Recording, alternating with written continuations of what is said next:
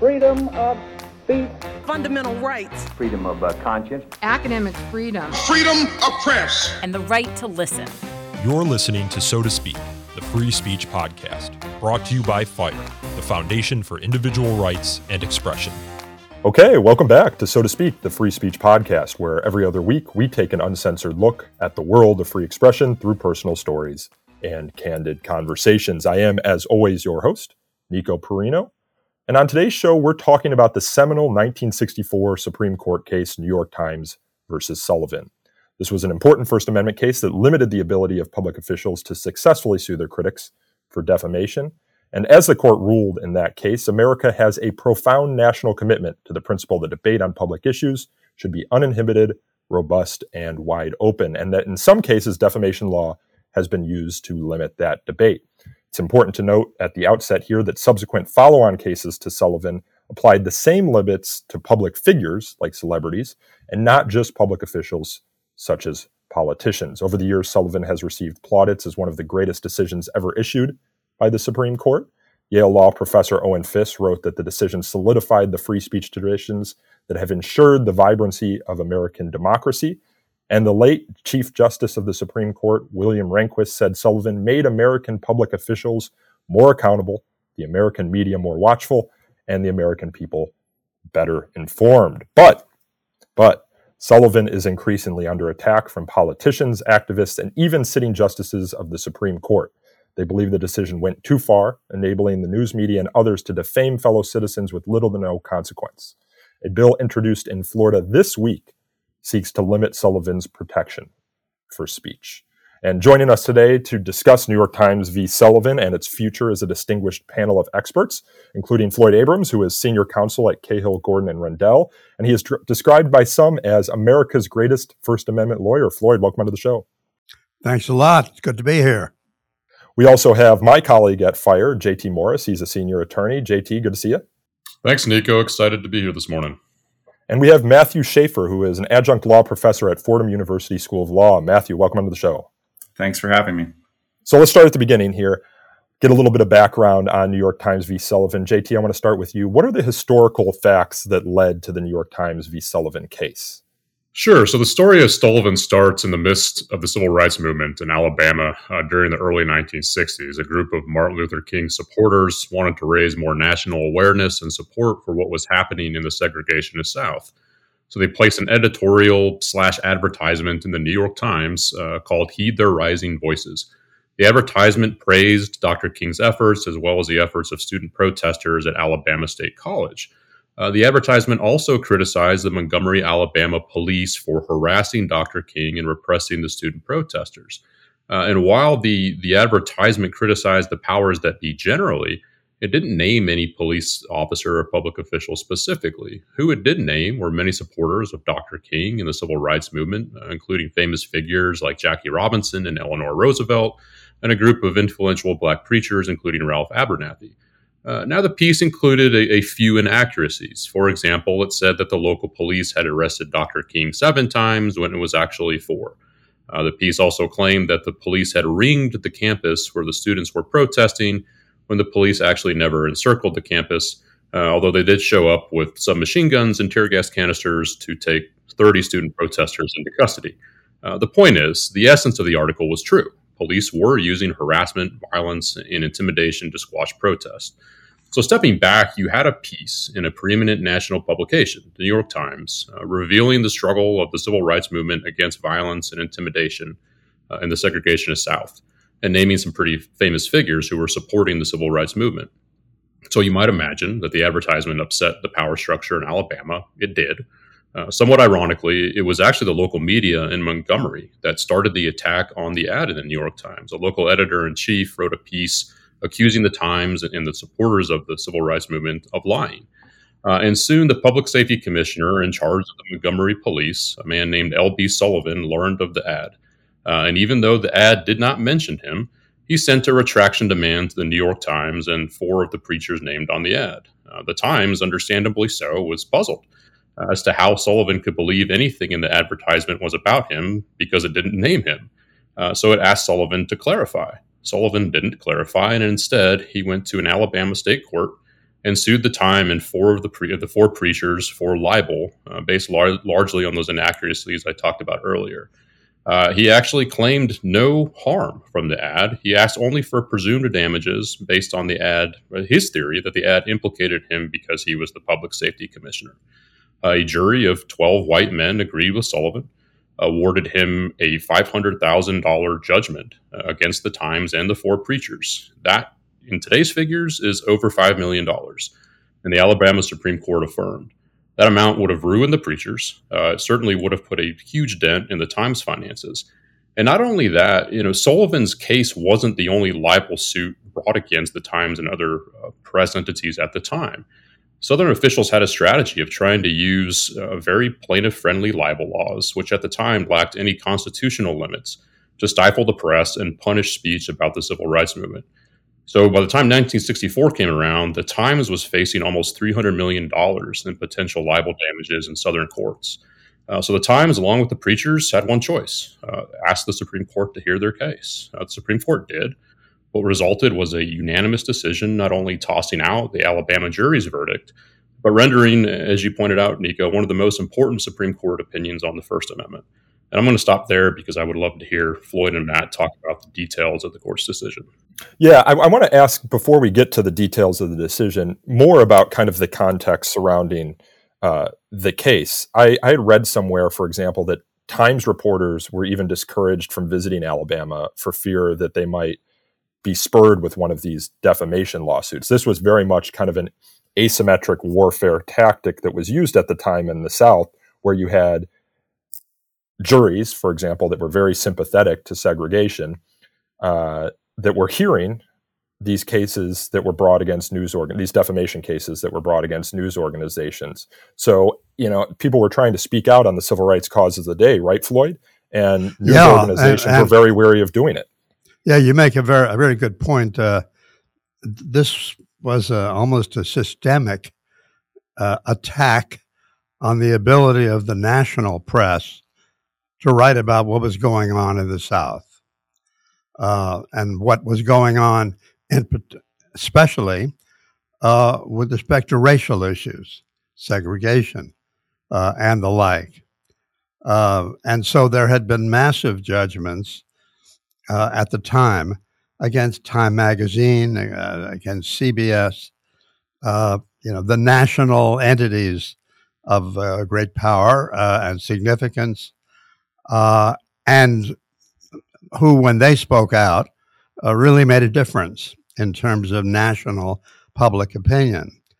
So from the point of view of the press, or the national press, I'd call it, they were at risk of not being able to cover the most important political, social event going on in the nation, which was the effort to transform the white South into one in which black people had at least the beginning of some semblance of civil rights.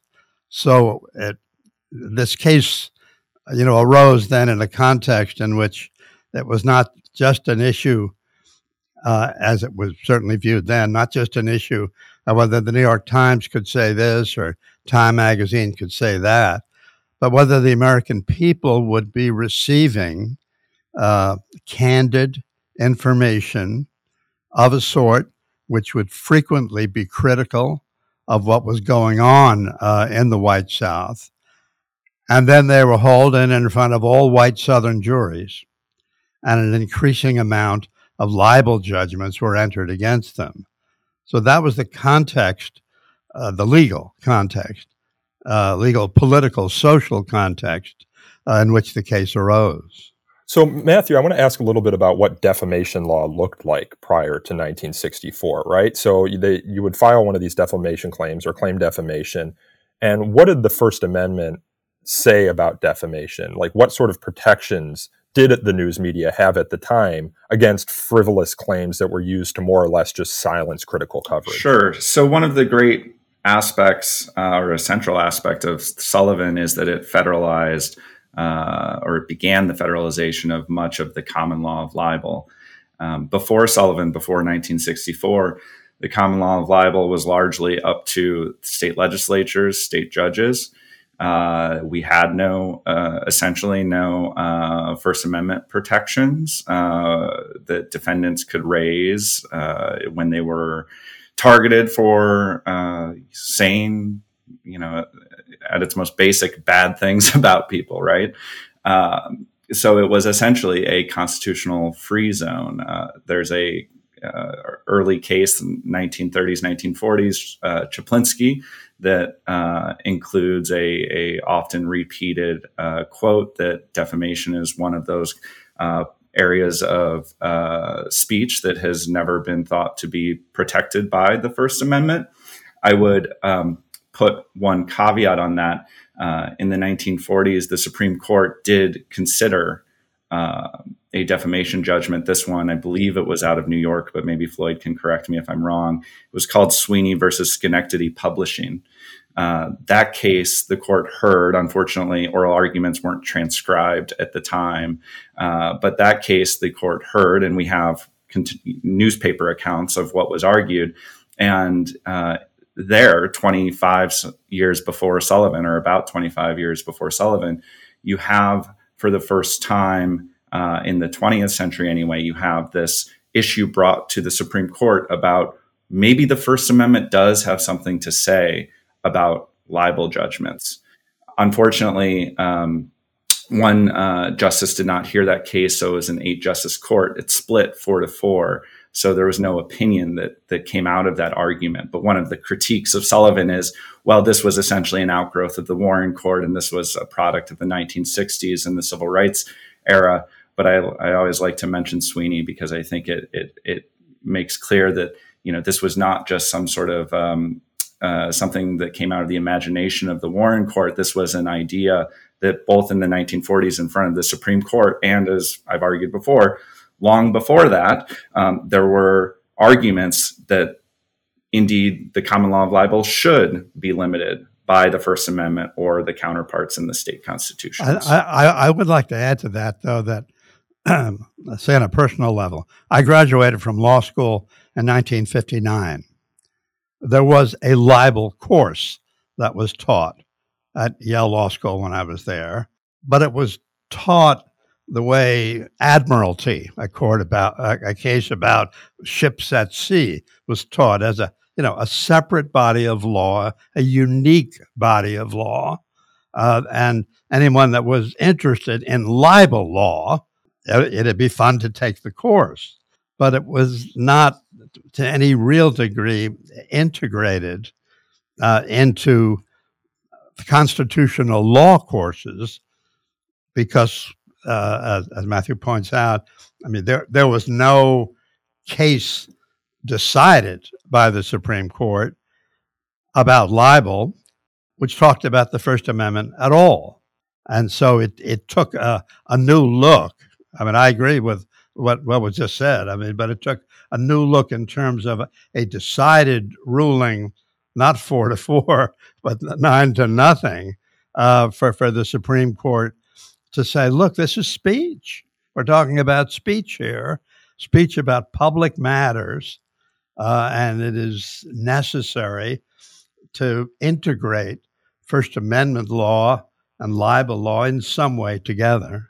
So I want to get into the meat of the ruling, but first, we have listeners who come from all different backgrounds. Some are lawyers, some are just interested in cultural free speech issues. JT, can you describe what defamation, libel, slander are, just for a lay audience before we dive into Yeah, the so ruling? the American tradition, right? Defamation law is meant to remedy harms to your reputation. So if somebody says a defamatory falsehood that harms your reputation, you have a remedy for it. That's about as simple as I can get. It doesn't cover opinions. It doesn't cover hyperbole. It doesn't cover things that aren't false statements of fact. So it's this sort of kind of cliche example is someone publishing or telling a group of people that you're a sex offender when you're demonstrably not, right?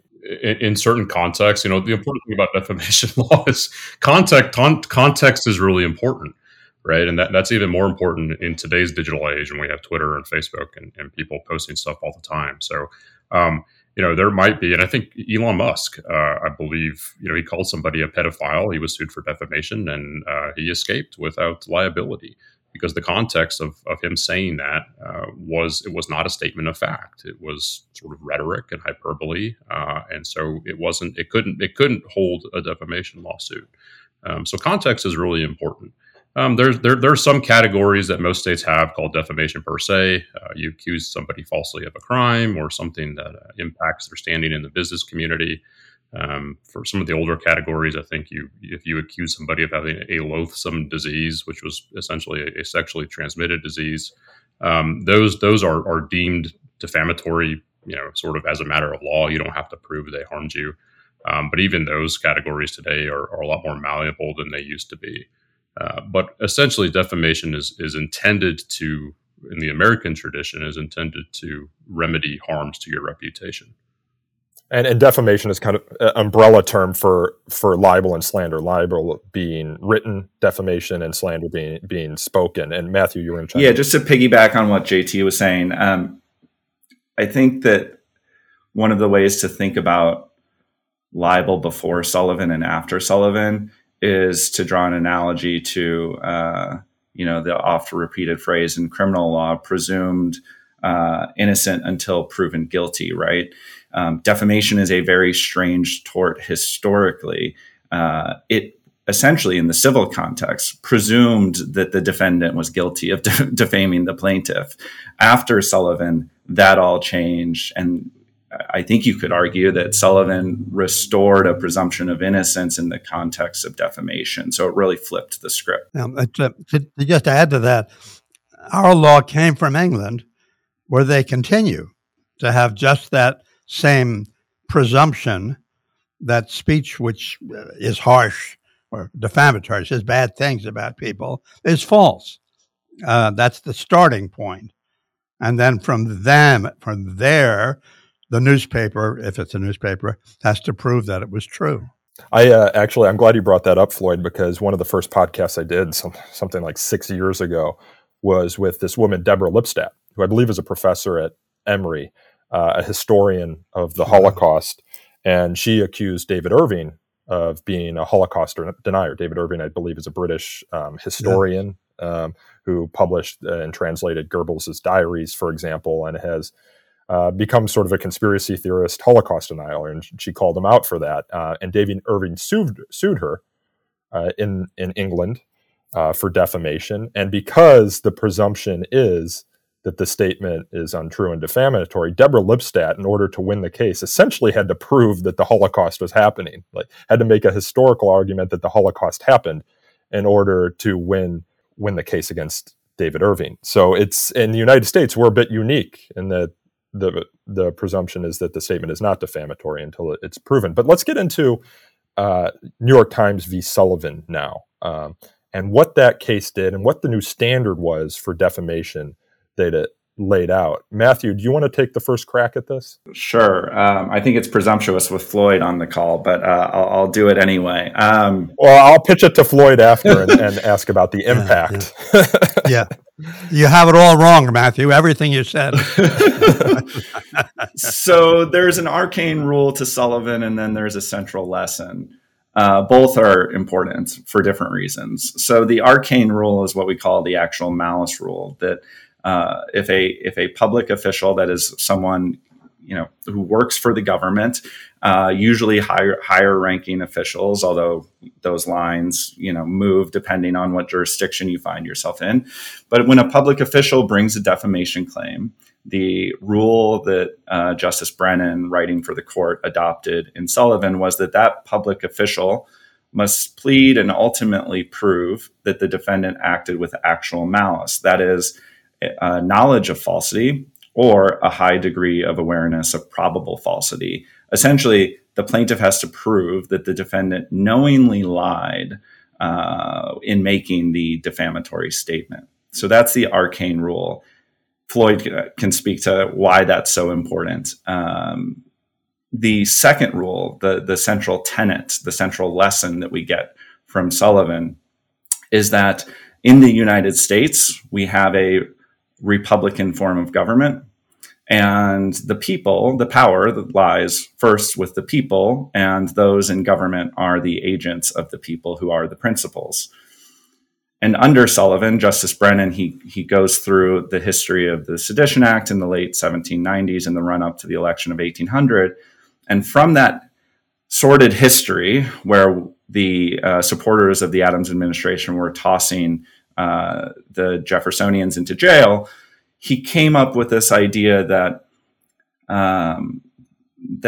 if freedom of speech means anything in the United States, it means that individuals ought to be able to criticize the government and the governors without fear of liability.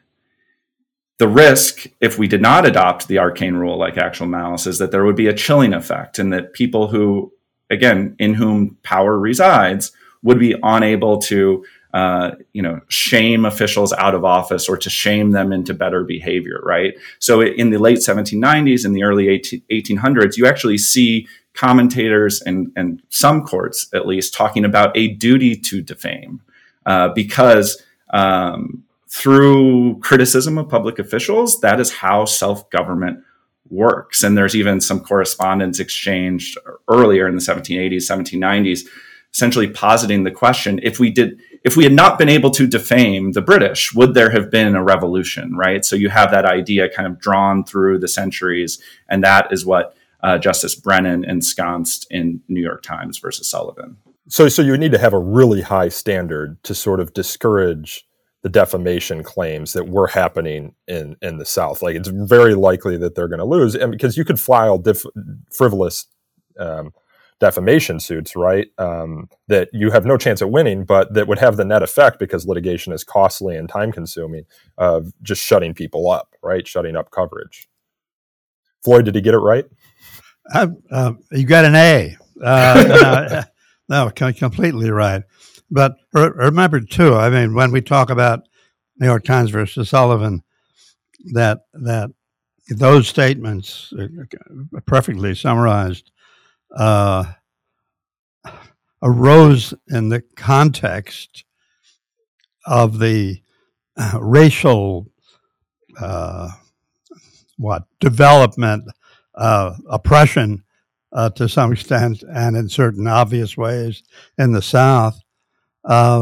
And so on that issue, an opposing voice could not be heard without being put at risk of being put before an all-white Southern jury. I mean, in picking the jury, they called black people by their first name in New York Times versus Sullivan. I mean, it's just important. It's developed a lot, and that's what we're here to talk about. But to understand the degree to which what was needed was some sort of juridical statement as a matter of First Amendment law, which would protect the right to speak out on important issues and criticize the power structure. So it's been 60 years since the Sullivan decision. And JT, what do you kind of feel is its most important impact? Was this a sea change in the world of First Amendment law? I mean, did news organizations immediately after the ruling come down to breathe a sigh of relief, weight lifted off their shoulders, and now we are all free to do critical reporting on public officials? Yeah, I think that's part of it, and I'll let Matthew and Floyd address that. They have a lot more experience in the media side of things than I do, but I'll give you two answers. I think one, the central concept Matthew talked about, right? This profound commitment to a uninhibited, robust, and wide open national debate that has permeated so much of the Supreme Court's jurisprudence in other areas, right? Snyder v. Phelps, Hustler v. Falwell. Right, giving breathing space for things that people might consider hate speech or offensive speech, that's protected. McIntyre v. Ohio, one of the most important decisions protecting anonymous speech, pulled a lot of principles from New York Times v. Sullivan. Miami Herald v. Tornillo, right, one of the important case protecting the editorial discretion of newspapers, and that's now at issue in these social media moderation cases. pulled a lot of principles from Sullivan, and all from that central concept of that robust commitment to a public debate. So I think that's one really important legacy of Sullivan is it really allowed the Supreme Court to expand important First Amendment protections.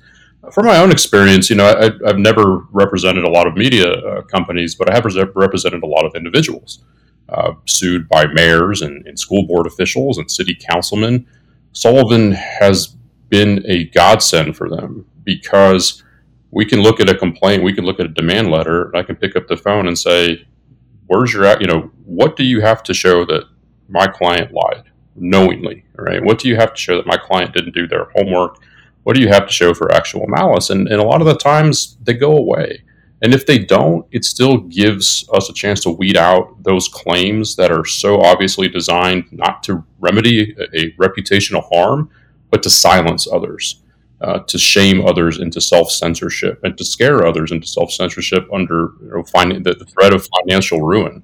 So I think for the everyman, Sullivan has been vastly important, especially in the digital age today. I think Sullivan's even more relevant because social media has given so many people a voice that they'd never had before, particularly in places that were news deserts or there's a real power disparity, like the Texas border and other places, sort of harking back to what, the origins of Sullivan, when you had the disparity between segregationist whites and the civil rights movement.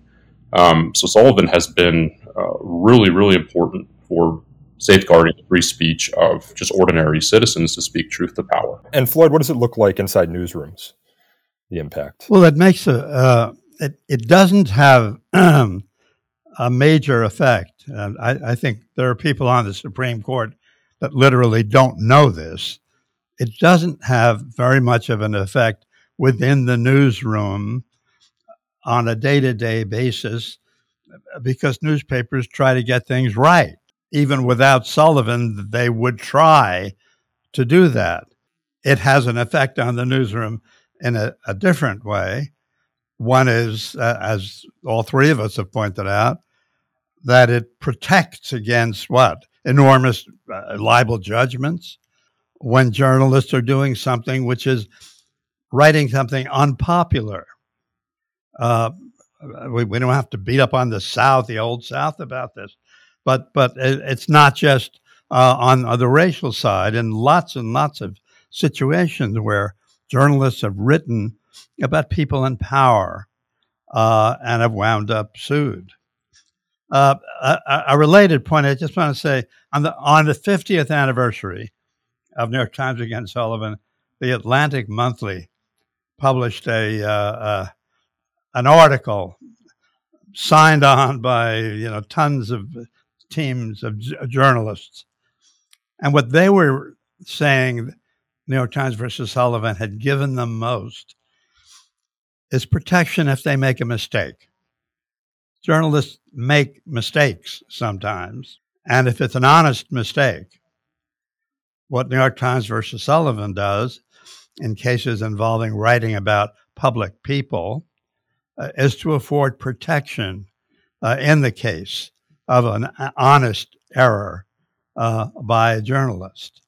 And that, too, was one of the major results and perhaps intentions, but intentions aside, it really has given a good deal of protection within the newsroom. But it hasn't changed, at least what our great newspapers try to do, which is to get the story right. Well, I want to move to the controversy now, right? Because the three of you are, it sounds like, pretty big supporters of the ruling in Sullivan. You think the court got it right, but that's not a unanimous opinion, particularly right now. Although the decision in 1964 was unanimous, you have sitting Supreme Court justices who kind of reject some of the arguments and premises that were laid out in that decision, namely Justice Clarence Thomas and Neil Gorsuch. They argue, for example, that the actual malice standard that was established in Sullivan should be revisited. Thomas argues that this standard allows news media to get away with life-altering falsehoods. And to your point, Floyd, Gorsuch argues that the standard laid out in Sullivan made a lot more sense in 1964 when there were fewer and more reliable sources of news and less clickbait journalism, right? You talk about how you call them our great newspapers. You know, they have fact-checking departments. They try and get things right. News reporting has kind of been democratized in the era of Substack and social media. A lot of times we get our news from Twitter, for example. And so what Gorsuch says in a dissent from the court's decision not to take up a certain libel case, he said, what started in 1964 with the decision to tolerate the occasional falsehood to ensure robust reporting by a comparative handful of print and broadcast outlets has evolved into an ironclad subsidy for the publication of falsehoods by means and on a scale previously unimaginable. So how do we think about Sullivan in the era of democratized reporting on Twitter and Substack and all these other blogs that you see proliferating? Places where you can have someone out there on a internet chat forum say that a pizza parlor here down the road in DC is home to a satanic pedophile ring, for example. And I'll let any of you who want to jump in take that one. So it's funny. The case you reference is Berisha versus Lawson. And it was a case that I had the privilege of representing our in-house subsidiary, Simon and Schuster in. It was a deeply researched book, and Gorsuch's opinion in the context of a deeply researched book about a matter of clear public concern. This was like something about Albania? Yeah, so the plaintiff in the case was the son of the former Albanian prime minister. There was an allegation in the book about the plaintiff's involvement in alleged criminality. It had been covered in news outlets prior to the publication of the book. And again, it was a deeply researched book. So I just want to say that off the top, because I find Gorsuch's opinion in the context of the case, and it was just a dissent from denial of certiorari, which is just an opinion that justices can write when the court denies to hear a case, right? So the opinion itself has no precedential value, and I think our listeners should know that. It is essentially a judicial op-ed. And Justice Gorsuch, in that context, he's talking about, the complete lack of fact-checking nowadays, and, the sky is falling and yada, yada, yada. It just seems so disconnected from the actual malice rule. If anything, when you look at his opinion, when you look at the things that he is criticizing, it seems more that he's criticizing Section 230, which protects various internet computer services from liability for speech provided by third parties. And the court just yesterday began hearing a Section 230 case, and it seems unwilling to, do anything in the Section 230 context if we take any pointers from the oral this is argument. The Gonzalez v. Google case. There's another case exactly being heard today. And so it's kind of strange to me. I mean, I take his concern about our overall information climate, but it's not at all clear that the state of our information economy is because of Sullivan. So I accept his criticisms, but I'm just not sure his target is correct. And then, I'll posit a question for all of you as well. I do wonder if Sullivan has it's clearly been politicized at this point, and I think it'll continue to get more and more politicized. And we can obviously talk about, what that looks like in the coming years. But there was a companion case, as the folks on this call know, to New York Times versus Sullivan, which was Abernathy versus Sullivan, which was for ministers whose name had been put on the advertisement. And I wonder if Justice Brennan made a mistake when he really decided to focus more so, I think, on New York Times and less so on the four individuals. To go back to JT's point, the actual malice rule is not a subsidy for the news media. The actual malice rule is a protection that everyone shares. And I don't think I'm surprising anyone by saying that the media is not horribly popular, has not been horribly popular for a long time. And I wonder if Sullivan's connection to the media and the politicization of the media is ultimately going to be the undoing of Sullivan. Yeah, I mean, I don't have the data in front of me, but the data is clear that respect and appreciation for the news media has been declining over the years. And I think much in the way that folks see Section 230 as protecting internet companies from any sort of liability related to the spread of myths or disinformation, whatever the boogeyman is today. They see the same sort of protections that Sullivan provides to the news media as giving them cover to, in some cases, produce what people argue to be biased journalism or falsehoods. I mean, I want to, I know the case that was up before the court that Gorsuch issued his dissent from taking up on, might not be the best context in which to discuss the criticisms of Sullivan. So I want to move to, another example, which is Nicholas Sandmann and the Lincoln Memorial kind of debacle of 2019. I don't know if you guys recall this, but on January 18th, 2019, a number of news outlets reported on a confrontation that happened in front of the Lincoln Memorial involving a high school student and a Native American man named Nathan Phillips. And initial reports based on sort of kind of limited video that was circulating on Twitter and elsewhere described one student, Nicholas Sandmann, as kind of harassing and mocking this Native American man while he's wearing a red MAGA hat, which then led to death threats against Nicholas, doxing, and later a statement from his school, Covington High School, condemning him for allegedly mocking. But later, once I believe Robbie Suave did the initial, for Over at Reason, did a lot of the initial reporting that uncovered this, there were longer videos that came out, and it turns out that the Native American man was not being mocked by the student. The Native American man was trying to diffuse the situation because the students were actually being bullied, called homophobic slurs by a group of Black Hebrew Israelites. So the situation was just much more complicated, but it more or less resulted in serious threats on Nicholas's life. And he later filed lawsuits against a number of news organizations.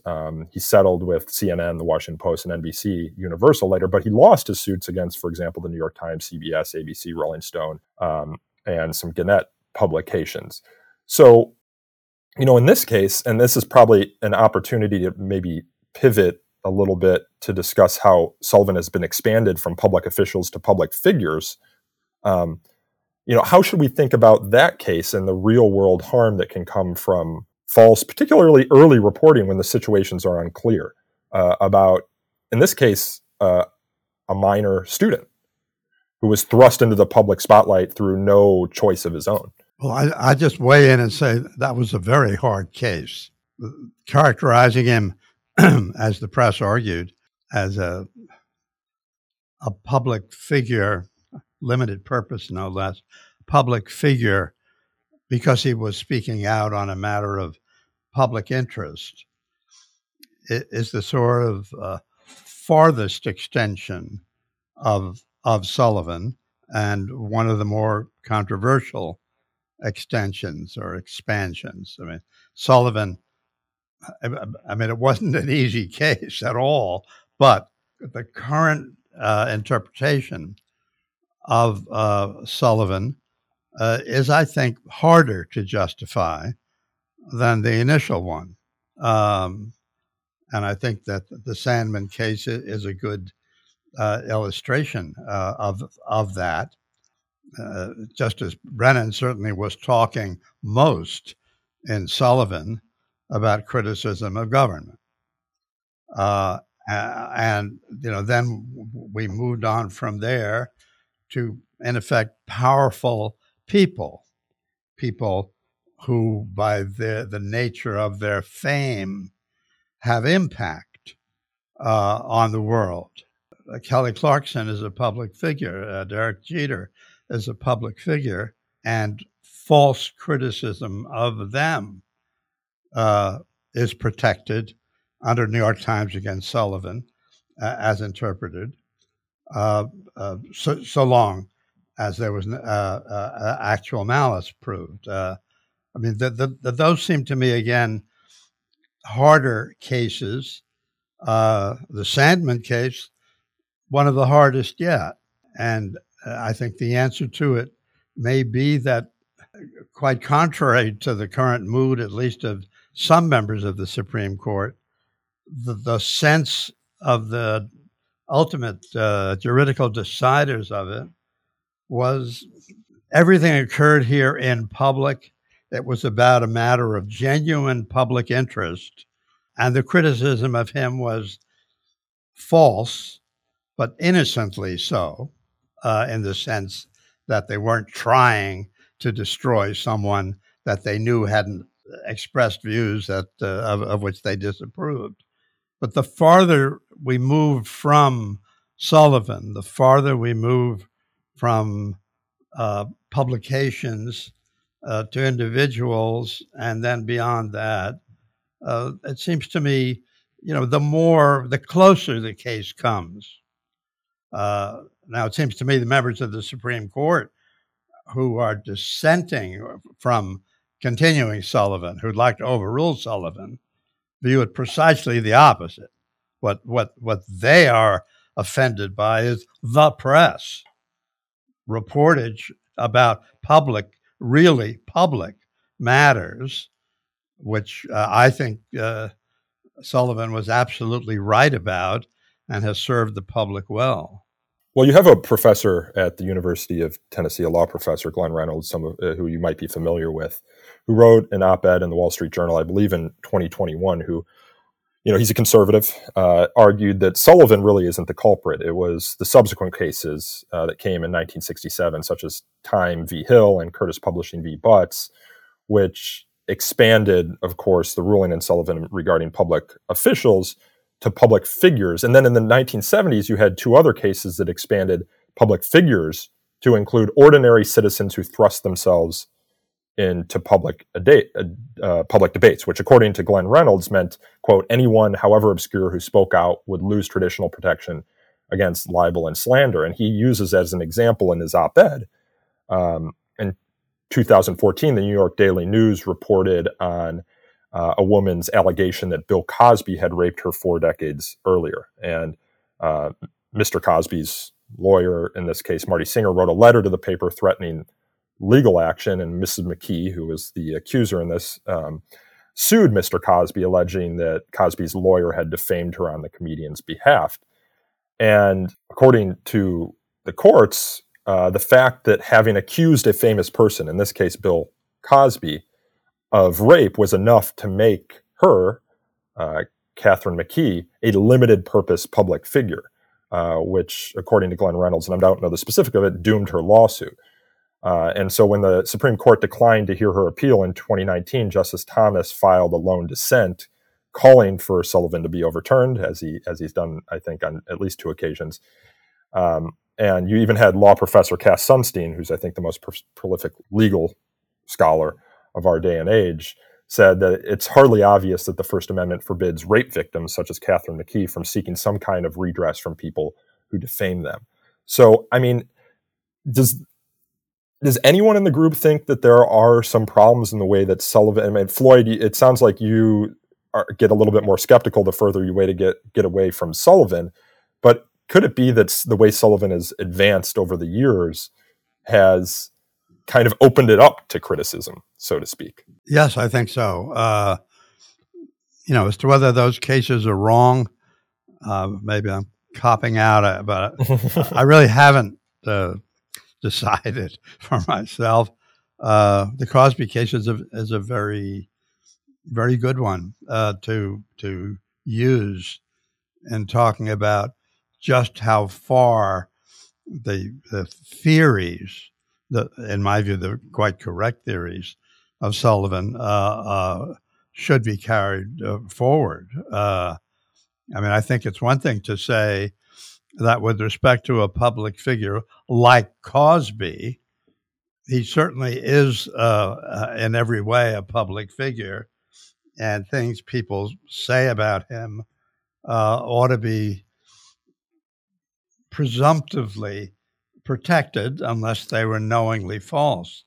But when you move away from that and you move into the woman who said something and about Cosby, I'm not sure how to finish my sentence. I wouldn't It's weep. more difficult. I wouldn't weep if the court said, well, not that far from the core of Sullivan about being able to falsely criticize the government. JT, what are your thoughts here? Yeah, I share Floyd's stance. It's hard to kind of say whether the extended cases, the Gertz v. Welch, those kinds of cases were right or not. I will say, do we know if those cases were unanimous in the same way Sullivan was, or were those divided courts? Gertz was divided. If I might be mistaken, but yes, that they were divided. Yeah, but the main thrust of my response to somebody like Ryan Reynolds is, I think Gertz, the limited purpose public figure doctrine, those leave room for discussion. But what's going on today is, politicians, commentators are turning around and making Sullivan the boogeyman. Sullivan's not the problem, right? Sullivan was right. Sullivan drilled down the central concept of the First Amendment, right? That Republican form of government demands that we fiercely guard our national debate. So I think, as Floyd pointed out, when you have a situation like Nicholas Salmon, something that takes place on the National Mall in front of the Lincoln Memorial, it's heated, that's in the public eye. And it's unfortunate, but that's the breathing space the First Amendment demands. That's what makes us uniquely, our free speech culture and our First Amendment so uniquely American, is that we tolerate, right, a little bit of error. We tolerate a little bit of caustic reporting and criticism for those things that happen in public, because we understand it's important to our ability to govern ourselves. There was a case that the Supreme Court released shortly after Sullivan called Rosenblum, and they actually adopted a public matter of public concern standard instead of a public figure standard. And for whatever reason, the Supreme Court said, like about a year or two later, Matt can probably correct me on this, but we're not going to do that. We're going to go with the public figure doctrine instead. That's always struck me as curious. If the thrust of Sullivan is about protecting and upholding that national debate, why wouldn't you tie the actual malice rule to whether something was a genuine matter of public concern? That seems more faithful to the Sullivan, and maybe not would eliminate some of the problems we have with the limited purpose public figure doctrine. But I would love to hear what Matt and Floyd have to say about that, if anything. I think that's right. Let me assure you. So New Jersey and New York now both have essentially adopted that doctrine at a state level. If it's not in New York, for example, if it's not a matter of purely private concern, the plaintiff is going to have to plead and ultimately prove actual malice. People still have reputations in New York, where it's okay. I think it's looked at as kind of a boogeyman if you extend it too far. But I think that the plurality in Rosenblum was exactly right. And I think that is the basis on which Chief Justice Warren in Curtis Publishing versus Butts extended Sullivan in the first place to public figures. It's this idea that there are certain issues of public concern that people in a republic have, the right to talk about without fear of losing their houses. And, phrased that way, I find the approach of states like New Jersey and New York rather convincing. We're simply going to put outside of the realm of judicial intervention, by and large, debates about matters of public policy. We're not going to have judges decide if this particular global warming scientist is, truthful with his data, untruthful with his data, fudged his data, whatever it might be. We're not going to have judges engage in Scopes trial after Scopes trial, resolving key issues of public debate that are currently raging Well, today. Matthew, let me ask you something, because another one of Glenn Reynolds' criticisms is regarding what happened in the 2000s in some procedural decisions. Bell Atlantic Corp v. Twombly and Ashcroft v. Iqbal. He says these precedents allow a case to be dismissed before the plaintiff can engage in discovery unless the plaintiff can demonstrate, not merely allege, actual malice. So you can't actually figure out whether actual malice occurred because you cannot get to the discovery stage in these cases. So you talk about the scientist, right? The climate scientist. Like, you never get an opportunity to actually look at his notes or his data that might prove actual malice. You kind of have to have a knowledge of it and demonstrate it before the discovery phase. Do you guys see that as, something that's opened up to criticism as well? Let me say, I think those cases, which sweep, of course, well beyond libel or the like, which are general cases to assure that our courts are not overflowing with frivolous cases, and that people who are sued on no basis at all have a way to get out of these cases early rather than late. The danger of those cases is always that there is something that you don't know yet when you sue. And if the courts would allow you to go on and on and on, you might find it.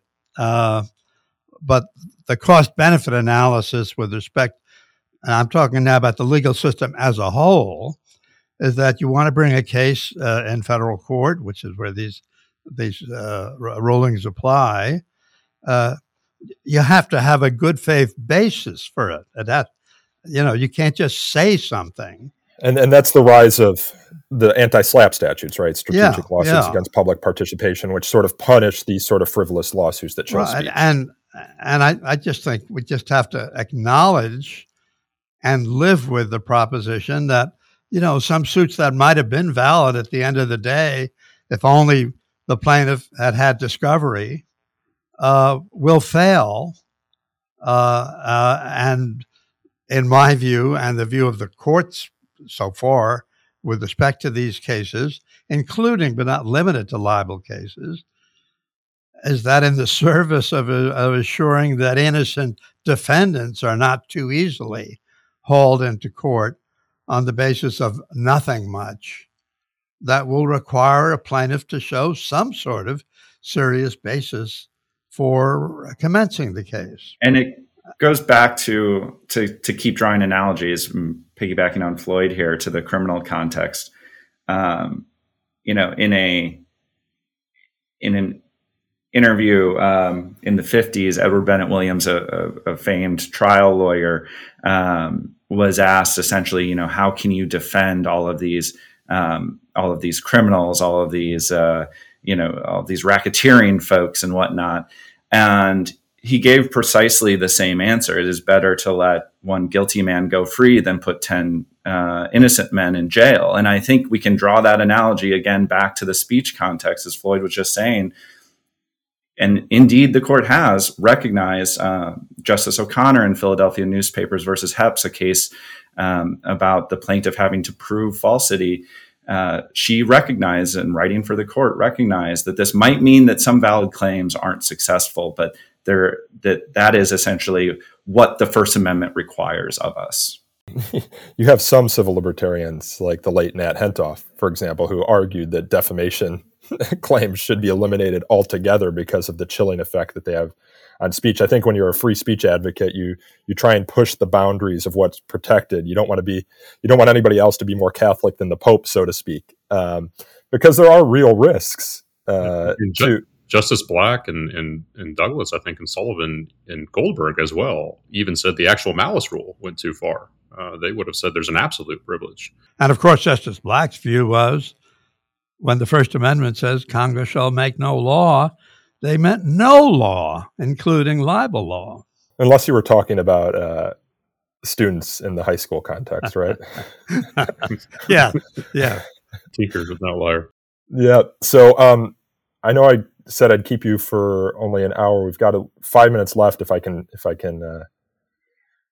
take that time, I want to ask about a new law that was, or a new bill, I should say, that was introduced in Florida this week. So earlier this week, on February 20th, the Florida legislator introduced a bill that seeks to roll back some of Sullivan's protections. The bill came shortly after Florida Governor Ron DeSantis attacked Sullivan and signaled that a new bill would soon be introduced to limit what he sees as the news media's deleterious effects on society.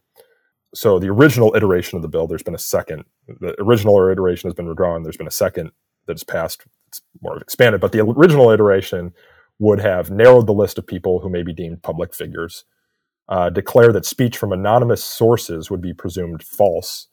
So I guess like Thomas Paine's Common Sense, Federalist, Anti-Federalist papers. America has this long tradition of anonymous speech, so it just seems sort of ahistorical that the First Amendment wouldn't protect that sort of speech that formed America. But Justice Thomas would agree with you. The bill would also mandate that failure to, quote, verify or corroborate an alleged defamatory statement would constitute actual malice. And what's more, the bill proposes awarding costs and attorney's fees to any plaintiff who wins a defamation suit. Now, I said that bill had been withdrawn, and then the next day, a new bill had been introduced with all those same changes. But it would also, the new version, eliminate the qualified journalist privilege for professional journalists and defamation claims, meaning professional journalists can be compelled to identify anonymous sources or materials in a defamation case without the plaintiff having to show some sort of need for that. Matthew, you've kind of had a big Twitter thread going about the bill and some of the stuff that's happened in Florida. So I'd love for you to take a moment to kind of dissect this and what you think might be right about it, or it seems like you think there's a lot wrong with it. So I think rather than get down into the weeds on this particular provisions, many of which in any event are unconstitutional, at least. Yeah, and we only have a few minutes. At least as the law is currently. I would say this. My concern right now is that we will see essentially a Dobbs effect in the law of libel, where states will start introducing and passing this kind of legislation that either attempts to limit First Amendment protections for freedom of speech and freedom of the press, or attempts to set up a conflict that will put the issue before the Supreme Court, much like we saw with Roe. I think this is really nefarious. To briefly go back, and that's a risky thing to say when I'm about to say to the 18th century, but to briefly go back to the 18th century, Thomas Cooper, who Thomas Jefferson once called the greatest man in America, he said that the doctrine of libel is in all countries a doctrine of power.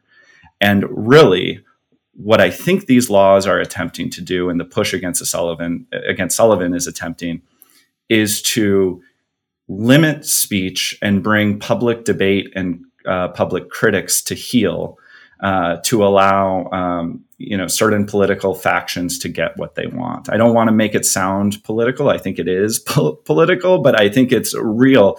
It strikes really at the roots of democracy, this idea, again, going back to exactly what Floyd mentioned at the beginning with Sullivan, where you have Alabama officials getting together and deciding, hey, we can use this doctrine of libel to keep life like it is right now. And I'm afraid that that's what we're going to see going forward. We can use these attacks on Sullivan and we can use the doctrine of libel in order to kind of bend that what is supposed to be robust, uninhibited, and wide open public debate to our desires and demands. So that's why I think laws like this or bills like this are especially pernicious. Do you guys think we have 5 votes on the Supreme Court to overturn portions of Sullivan, Floyd? Oh, when you add the word portions of, it makes it harder. Well, I just have a hard time imagining them overturning the precedent completely. But, what do I know? I mean, there are a few votes. I mean, I think we know there are at least 2. Gorsuch and Thomas. I think there are more. No, I don't think there are 5. But look, Justice Kagan, when she was a scholar, wrote a law review article arguing that the interpretation of Sullivan, which she approved of Sullivan, had gone too far with respect to, and I'm not doing her justice, but movie stars, or not government officials. And so, yeah, it's conceivable that they might narrow it some. What concerns me most is that it is conceivable, although unlikely in my view, that they could do a Dobbs result, that they could have 5. I don't think they do. And one of the reasons to just use a name is that Justice Kavanaugh, as a Court of Appeals judge, wrote a number of libel opinions, which I thought were sort of healthy applications of New York Times versus Sullivan, sort of untrammeled by, I'm sorry I have to do this sort of language. So I don't think the votes are there now. But what if former President Trump were reelected and he got a chance, and not just he, but he got a chance to appoint some more justices? Sure, it would be at risk. Yeah, he called for opening up the libel laws. I don't think you'd get Roberts' vote here just because he's very skeptical of anything that's going to clog up the courts. And if you get rid of Sullivan, you're going to just clog up the courts, right? I think the Chief Justice not only views himself, but correctly views himself as a defender of the First Amendment. JT, any final thoughts here before we close up? Yeah, I mean, I share Matt and Floyd's, concerns. I mean, if before last summer, if you had asked me if there's a chance in heck that Sullivan would have been overturned, I would have said no. But with Dobbs and Bruen coming along, it gives me a little bit of pause.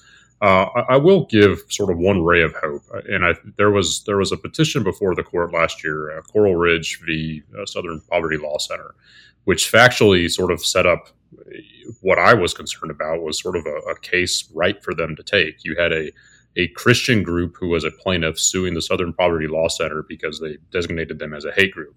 Both the district court and the 11th Circuit dismissed the case exclusively on actual malice. So you had a Christian group who was declared a limited purpose public figure, getting their defamation case tossed on actual malice.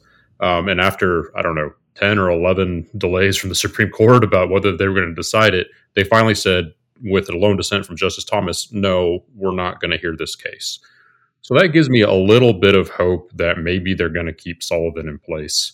But and also Sullivan was unanimous. And as we discussed earlier, it's underpinned so much more of the court's First Amendment doctrine that hopefully they leave it in place and let it do the good work it's done for 60 years. Well, JT, I think we're going to leave it there with that ray of hope. Gentlemen, I appreciate you coming on the show, and I hope to do it again soon. That was Floyd Abrams, JT Morris, and Matthew Schaefer. If you enjoyed this episode, please subscribe to So to Speak wherever you get your podcasts so you don't miss a future episode.